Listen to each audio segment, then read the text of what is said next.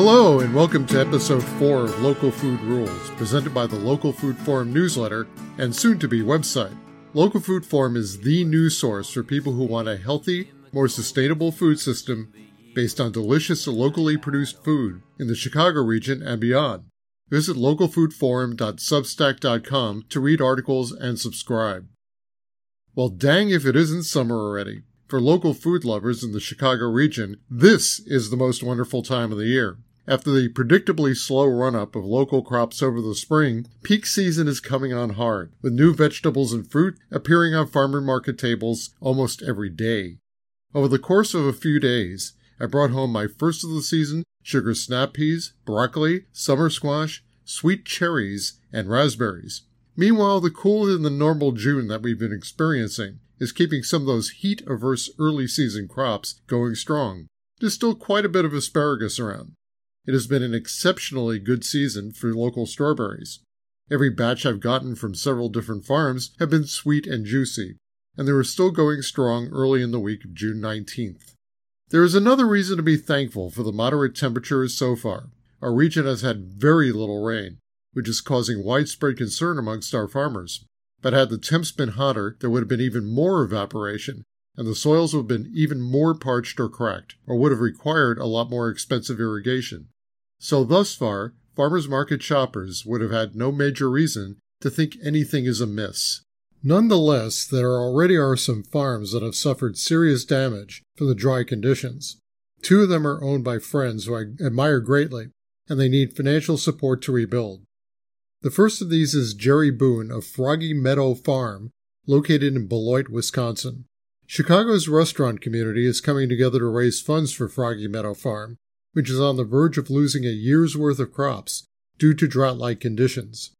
The team behind the campaign includes Devin Quinn of Eden, Jason Hamill, Lula Cafe, Sarah Stegner, Prairie Grass Cafe, John Shields, Smith and the Loyalist, Oliver Poileve, Obelix, Ethan Pecos, Cellar Door Provisions, Cesar Murillo, North Pond, and Jody Fife, the Paramount Group.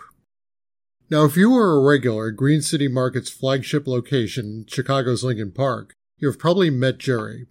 He is immediately recognizable from his big beard and big smile, and for his tables filled with some of our region's most beautiful produce, including some rare artisanal varieties.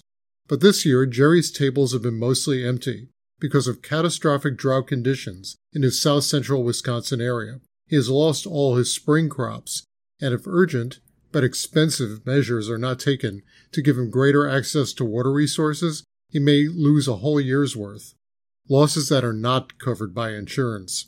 As Jerry explains, the past winter was dry with little snow, which meant the groundwater on which he relies wasn't sufficiently replenished.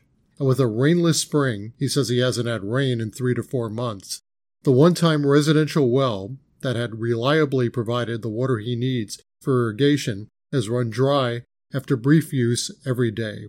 The cost of remediation, which requires drilling for a new and deeper well, a pump and pump house, and electrical installation, are prohibitive for a farmer who has been getting a lot out of his 10-acre farm for years.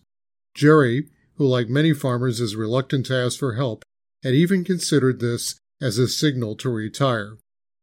But some of our city's leading chefs who serve Jerry's beautiful produce to their customers love him too much to let his farming career end this way. There is a GoFundMe that is just part of their efforts to rally the always generous Chicago food community to raise funds that Jerry needs to pay contractors to upgrade his irrigation system and fill up those tables at Froggy Meadow Farm's Green City Market tent. Our food system is at risk because of the consequences of global climate change. The problems Jerry Boone faces are a particularly severe manifestation of these challenges. Any donation you can share will make a big difference in helping Jerry win the day. Visit localfoodforum.substack.com, find the June 21st issue, and click the link to the GoFundMe page.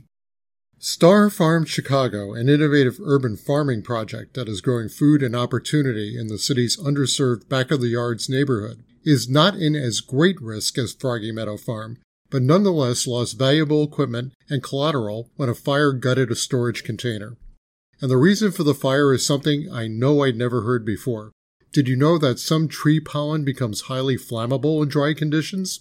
This is a message that Stephanie Dunn, Star Farm Chicago's founder and executive director, shared with her community. As some have already heard, we had an unexpected fire at Star Farm on Memorial Day weekend. Rocio, our director of operations, returned from working the Logan Square Market and saw that the pink shipping container at our main site had caught fire. She frantically called the Chicago Fire Department, directed sprinklers towards the flames, and tried to do everything she could to minimize damage while she waited for the fire department to arrive. After putting out the fire, CFD said the fire was caused by cottonwood seeds from the tree that neighbors our main site, which, due to especially dry conditions, were highly flammable. We feel fortunate that the fire was contained and did not damage our hoop house, garden beds, or any of our neighbors' properties. That said, the fire did destroy our shipping container that housed event materials, programming supplies, market equipment, and farm landscape tools. These losses are devastating because, like many farmers, we have spent years investing in and slowly accumulating our organization's equipment and materials. We were slow to share this news because we wanted to push through the sadness, frustration, and inconvenience caused by this incident. The timing of this fire has been especially difficult because we were in the midst of our busiest season of programming, growing, and landscaping. Creating a plan of action for making repairs, financing replacements, and finding time amidst landscaping, farming, and programming to address our needs has been challenging. Additionally, we did not want to ask more of those who already give so much to support us. But as word is slowly spread throughout our amazing community, we have many people ask how they can help. For this, we are overwhelmed with gratitude and reminded once again of the power of a community built on shared values and goals. We were able to account for everything that was lost, and we've estimated the total cost for repairs and replacements. If you are feeling compelled to support us during this time, there are a few different ways you can show your love. Go to localfoodforum.substack.com and find the June 18th issue, which contains the links you can use to help Star Farm Chicago recover from their losses.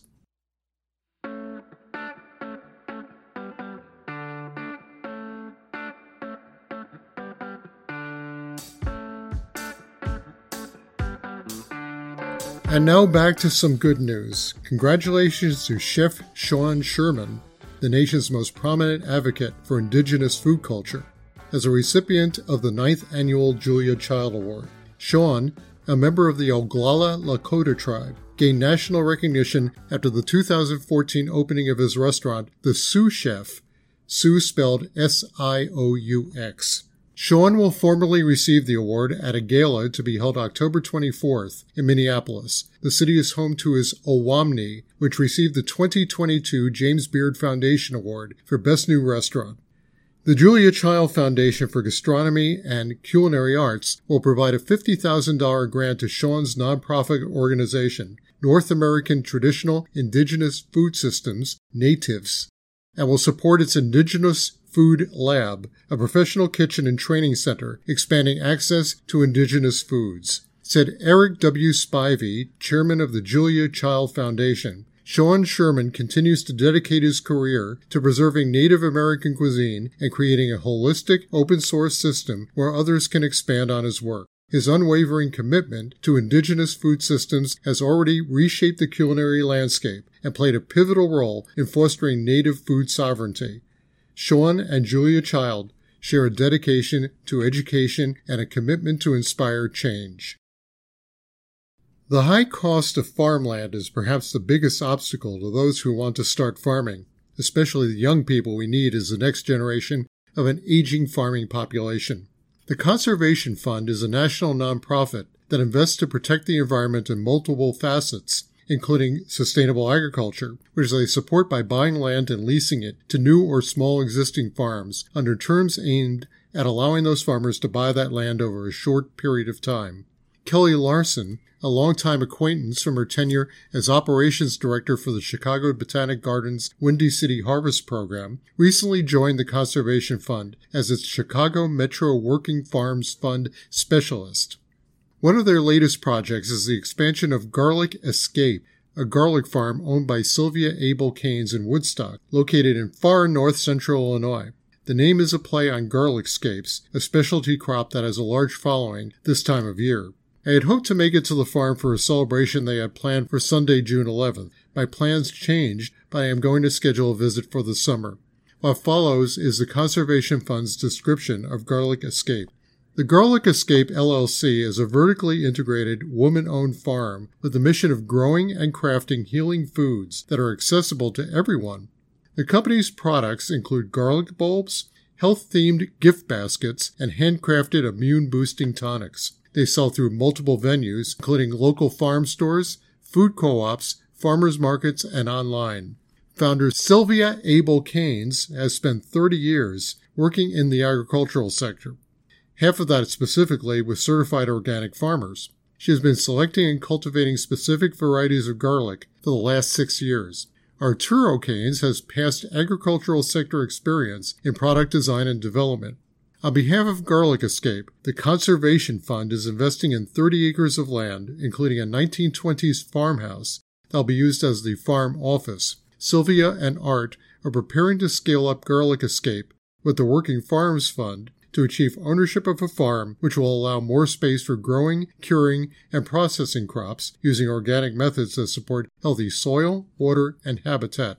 The new farm will also offer opportunities for on-farm classes, events, and training for residents of Woodstock, Illinois, and beyond. The farm team has developed a 5-year business plan that puts them in a position to purchase the farm from the Conservation Fund within 3 years. Using a buy, support, protect, sell model, the Working Farms Fund is providing Garlic Escape with immediate access to farmland and a pathway to affordable farm ownership.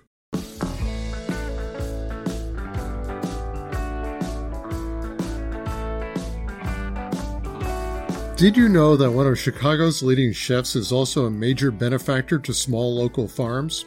Frontera Farmer Foundation, created more than 2 decades ago by Chicago chef Rick Bialys of Frontera Grill fame, has made 2023 grants to 18 farms in our region, adding to the total of more than $3 million that the foundation has provided to support farmers and help them grow over the years. Here's the story of how this all came about. Rick Bialys had spent several years in Mexico studying the culinary cultures of the nation's regions, and he recognized that locally produced ingredients were crucial to these regions' foods. When he moved to Chicago in the late 1980s to start Frontera Grill, his groundbreaking regional Mexican restaurant, he expected to find many Midwestern farms from which to buy ingredients. What he found instead was that so many farms had gone over to producing monocultures of field corn and soybeans that locally grown produce and animal products were very hard to find. So when Rick and his team found a vendor they liked, they would often offer to lend them the money that they needed to expand production. This evolved into the Frontera Farmer Foundation, which makes outright grants of up to $12,000 each to selected farmer applicants to be used for infrastructure projects or purchases that help the farm businesses to be sustainable and to grow. This year's grant-funded projects may sound a little mundane to non-farmers, but each of them is aimed at resolving a problem and allowing the recipient farm to work more effectively and efficiently. For instance, my friends at Terra Vitae Farms in Woodstock, Illinois, are purchasing freezers to increase their meat storage capacity for their farm. Another friend at Cockadoodle Farm in Frankfort, Illinois, is purchasing a portable pastured chicken coop to increase their egg production. Not all of my food writing is for Local Food Forum. I'm happy to share my latest article for the Buy Fresh, Buy Local Illinois directory. To mark National Dairy Month, we're featuring 2 awesome farms in central Illinois, Marcoute Jersey Creamery in Greenville and Kilgus Farmstead in Fairbury. No 2 farms are exactly alike. The biggest difference between these 2 is that Marcoute focuses mainly on artisanal cheese, while Kilgus focuses on milk, cream, and half and half. But they also have a lot in common. Both farms are multi-generational, in Marcoute's case, dating back to the 1840s. They both raise Jerseys, known as those little brown cows, and both farms have employed rotational grazing of cows since long before anyone had heard the term regenerative agriculture. To find the article, go to buyfreshbuylocal.org/Illinois/ and click on News and Resources. Now, here's another story about our mission-driven chef community. The annual James Beard Foundation Awards were held earlier in June at Chicago's Lyric Opera House. It's nice that members of the nation's culinary community get this day each year to dress up and celebrate what they and others achieve in providing great food and hospitality to millions of people. But as an advocate for a better food system, healthier, sustainably and humanely produced, diverse, and fair to workers and farmers alike, it's not the red carpet at the Oscars of food that interests me. It's the way in which the awards weekend lives up to the James Beard Foundation's slogan of good food for good. I was pleased to attend an issues-focused panel produced by the foundation titled The Abundance Setting × JBF Panel, Who's Watching the Kids? The Abundance Setting is a Chicago nonprofit that works to ensure fairness for women in the culinary industry, especially women with children in the culinary industry. My first interaction with the organization was at a panel also held by the James Beard Foundation prior to the 2022 award ceremony.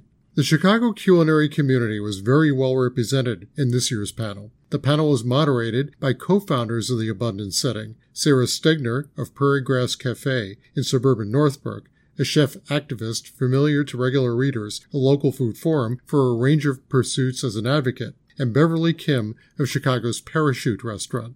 They were joined by 3 other Chicago chefs, Deanna Davia of Mi Takaya Antaharia, Tigist Rita of Demera Ethiopian Restaurant, Becca Groth of Tribeca's Sandwich Shop, and Eric Williams, the lone man on the panel, who won the 2022 James Beard Best Chef Great Lakes Award, and later saw his Virtue restaurant score a 2-year winning streak when Chef de Cuisine Damar Brown won the 2023 Emerging Chef Award. Mary Sue Milliken, a past James Beard Award winner with restaurants in Los Angeles and Las Vegas, was the only non-Chicago chef on the panel. Here are a couple of quotes that sum up what the Abundance Setting is about. From Beverly Kim, while 54% of culinary graduates are women, only 7% end up being leading chefs or owners. That's a very, very hard statistic to look at, and much of this attrition can be attributed to the motherhood penalty, as women enter in the prime of their careers as well as the prime age for having families. An estimated 43% of highly skilled women leave the workforce after becoming a mom. So we would like to imagine a future where women don't have to choose between careers and their families. And that's why the Abundance Setting was formed. Our mission is to support in the advancement of women and mothers in the culinary and hospitality industry to have thriving careers. From Sarah Stegner, this is about us as a community making a difference. It isn't about us telling you what to do. It's about all of us that are going to make an impact here together. I want to say that until we get the policy change, we need to be human and view people as individuals and look at what they need and try and support them. As restaurateurs, it's not generic. It has to be individualized in order for the system to function before policy change happens. So yes, we need people very soon that are going to step up and advocate, and people that run their businesses in an inclusive way and that looks at opportunities instead of, well, we don't do it like that. What can we do to make it work? As an audience, people that are able to ask and come up with solutions. Present them. Don't be shy about that. To read more about this important issue, I urge you to go to localfoodforum.substack.com and access the June 8th issue of Local Food Forum.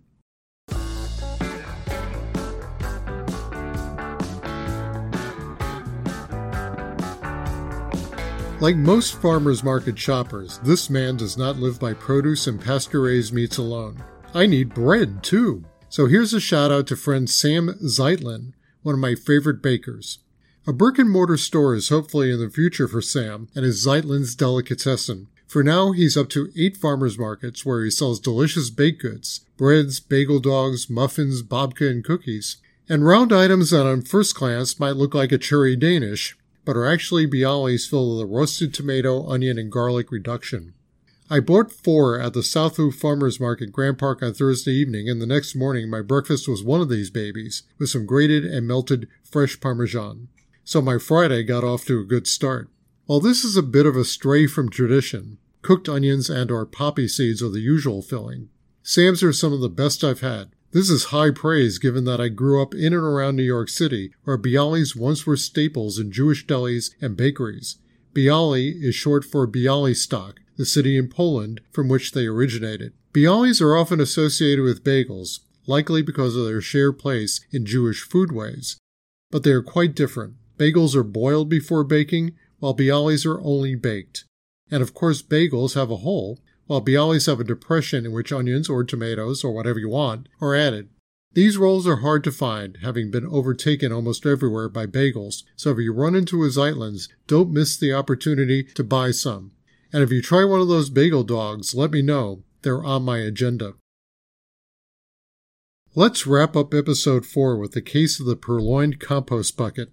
After years of feeling guilty about throwing out food scraps, I started subscribing for weekly pickup by Waste Not Compost a while back. I'm a very satisfied customer, and all had gone smoothly until a recent Thursday, when through no fault of theirs, the replacement bucket they dropped off for us went missing.